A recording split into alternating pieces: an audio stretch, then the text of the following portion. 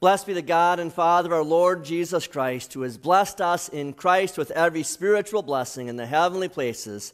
Amen. My dear Christian friends, growing up, my cousins and I would give our Christmas list over to our grandma. We would fill out our list with all kinds of toys and games, but none of us would put underwear on the list because no kid wants underwear for Christmas. And yet, I'm guessing that our moms must have put underwear on the list for every one of us that year, because that year, every one of us got underwear. My cousins and aunts and uncles and grandparents, my parents and siblings were all together in my grandparents' basement for Christmas Eve, like we would do every single year. We had an uncle that would then pass out the presents, one to each of the grandchildren, and the first one opened up the gift, and it was underwear. The second grandchild opened up the gift, and it was underwear. By the third time when this happened, then we thought there was a theme, and so everyone started chanting, underwear, underwear. And that was the chant for the rest of Christmas Eve, and every Christmas Eve thereafter. Well, even though most people are done celebrating Christmas, we in the Christian church are just getting ready to celebrate Christmas. Because Christmas isn't before Christmas. Christmas isn't just a day either. Christmas is 12 days, beginning with Christmas Day and going all the way to the Epiphany Festival on January 6th. And so this year we were able to celebrate 2 Sundays after Christmas. And God has placed 2 more presents underneath the Christmas tree for us. That first set of presents is a set of new clothes. Underwear, socks, pants, shirt, sweatshirt, coat, hat, gloves, boots, shoes. Those are not the most exciting things for kids to open up on Christmas. They'd rather have toys and games and gadgets, and yet every one of us could always use a new set of clothes. But the clothes that God gives us are not a new pair of khaki pants and a dress shirt, nor is it a fancy dress and a matching sweater. St. Paul says, "Clothe yourselves with heartfelt compassion, kindness, humility, gentleness, and patience." Clothe yourself with heartfelt compassion. Compassion is certainly lacking among us these days. That we often judge very quickly people's attitudes and actions instead of actually asking why people have those attitudes and actions. Compassion does the opposite. Compassion is a deep feeling of affection, rooted in the love of Christ in our hearts. Compassion means that you see the hearts that others are feeling, and you immediately want to do something about it. Compassion is 14 fifth graders who are all bald. There's Ian, who was a 5th grader in Lake County School in Oceanside, California. And Ian was going through chemotherapy for his cancer, and he knew that he'd probably lose his hair, and so he had his head shaved. But a bald 5th grader is going to stand out in school, and that's something that no 5th grader ever wants to do. And so the other 13 boys in his class had their heads shaved too, so that Ian would fit in. That's compassion. On top of compassion, put on kindness. Kindness is watching out for the other person. We naturally have no trouble watching out for ourselves. But in kindness, we seek the other person's good. We overlook their weaknesses. We ignore their sore spots. You forgive their hurts. You would rather suffer injury rather than inflict injury. And we've been asking you to greet each other after worship for a very long time. But I know of a church where this is a relatively new practice. The pastor had announced that they were going to be greeting people after church one Sunday coming up. But before that happened, after the announcements, one gentleman turned around and said to the older lady behind him, "Good morning." And the woman just stared at him and then said, "Excuse me, that friendliness stuff doesn't start until next Sunday." Well, thankfully, most of us don't feel that way. Friendliness and hospitality are ways to demonstrate kindness to those around us. And I would suggest that humility is like the undergarment of these spiritual clothes. In all of the marriage counseling that I've done over the years, I've come to work with the couples beginning with humility, because usually it is humility that causes the conflicts, because there is a lack of humility in the marriage. That both spouses want to be right. Neither one wants to admit fault. Neither one wants to back down or apologize. It becomes my way or the highway. True humility is not thinking less of yourself. True humility, rather, is thinking accurately of yourself. Humility knows your part and plays it. Humility is being willing to cheer for other people and their successes. An elementary age boy came home from school after trying out for the school play, and he said, Mommy, I got a part. I get to sit in the audience and cheer and clap." Humility is when you have the opportunity to cheer and clap for others. And even though clothes are kind of boring things to receive for Christmas, we could all put on the garment of gentleness. Gentleness is the garment of a self-controlled person. And when you put on gentleness, then other people can take off their self-defensive armor.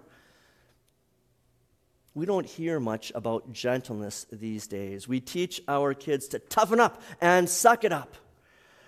Our culture views gentleness as being synonymous with weakness. But being gentle means to have a softness of speech, a quiet disposition, a loving touch, a calming presence. It is not harsh or severe in actions. Gentleness is not a vice, but rather it is a virtue. Gentleness is one of our WLS young ladies who saw her brother on crutches and then said to him, "I'm your nurse. What do you need me to do for you, patient?"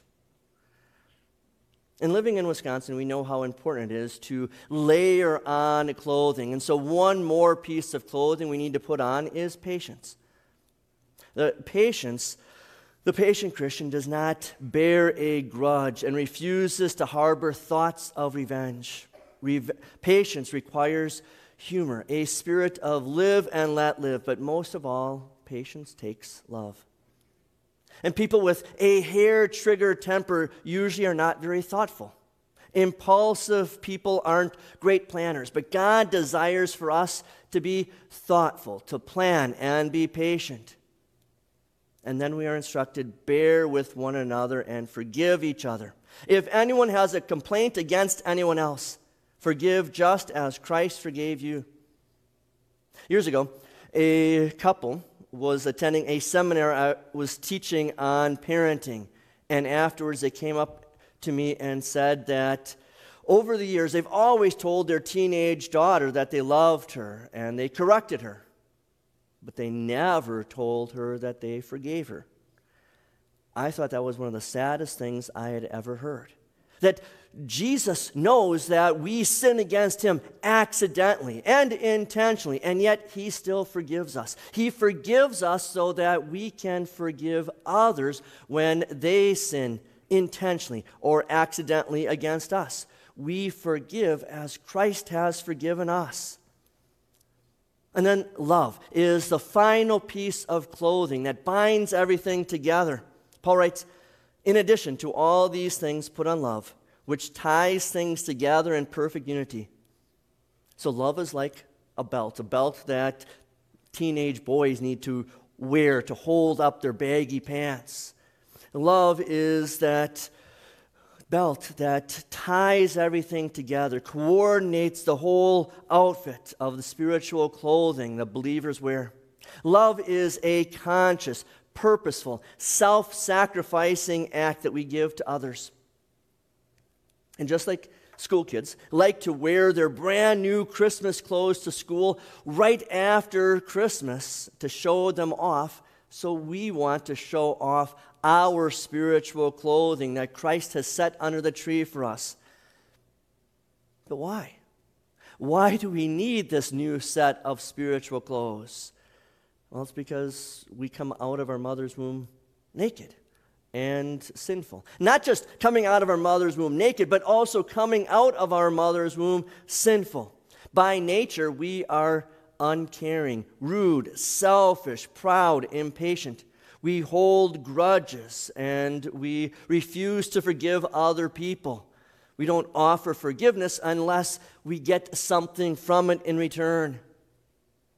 But today the Apostle Paul encourages you to clothe yourselves with compassion, kindness, humility, gentleness, and patience, and then to forgive each other as Christ forgives you, and then to bind it all together with love. But try as hard as you might, you can't do any of these virtues on your own. That's why you need Jesus as your Redeemer and your Savior. He is the one who showed all of these virtues throughout his entire life, and especially with his death. He showed compassion by talking with the down and out, giving importance to the outcast, healing the sick and the lame and the demon-possessed, even raising the dead. If those fifth grade boys showed compassion for their classmate Ian by having their heads shaved in solidarity with him, well, Jesus was so much more, showing his solidarity with us of his divine compassion, with his incarnation of him taking on human flesh and blood. Jesus showed kindness by interceding for those condemned by society, stopping a woman from being stoned to death, and reaching out to a tax collector named Zacchaeus.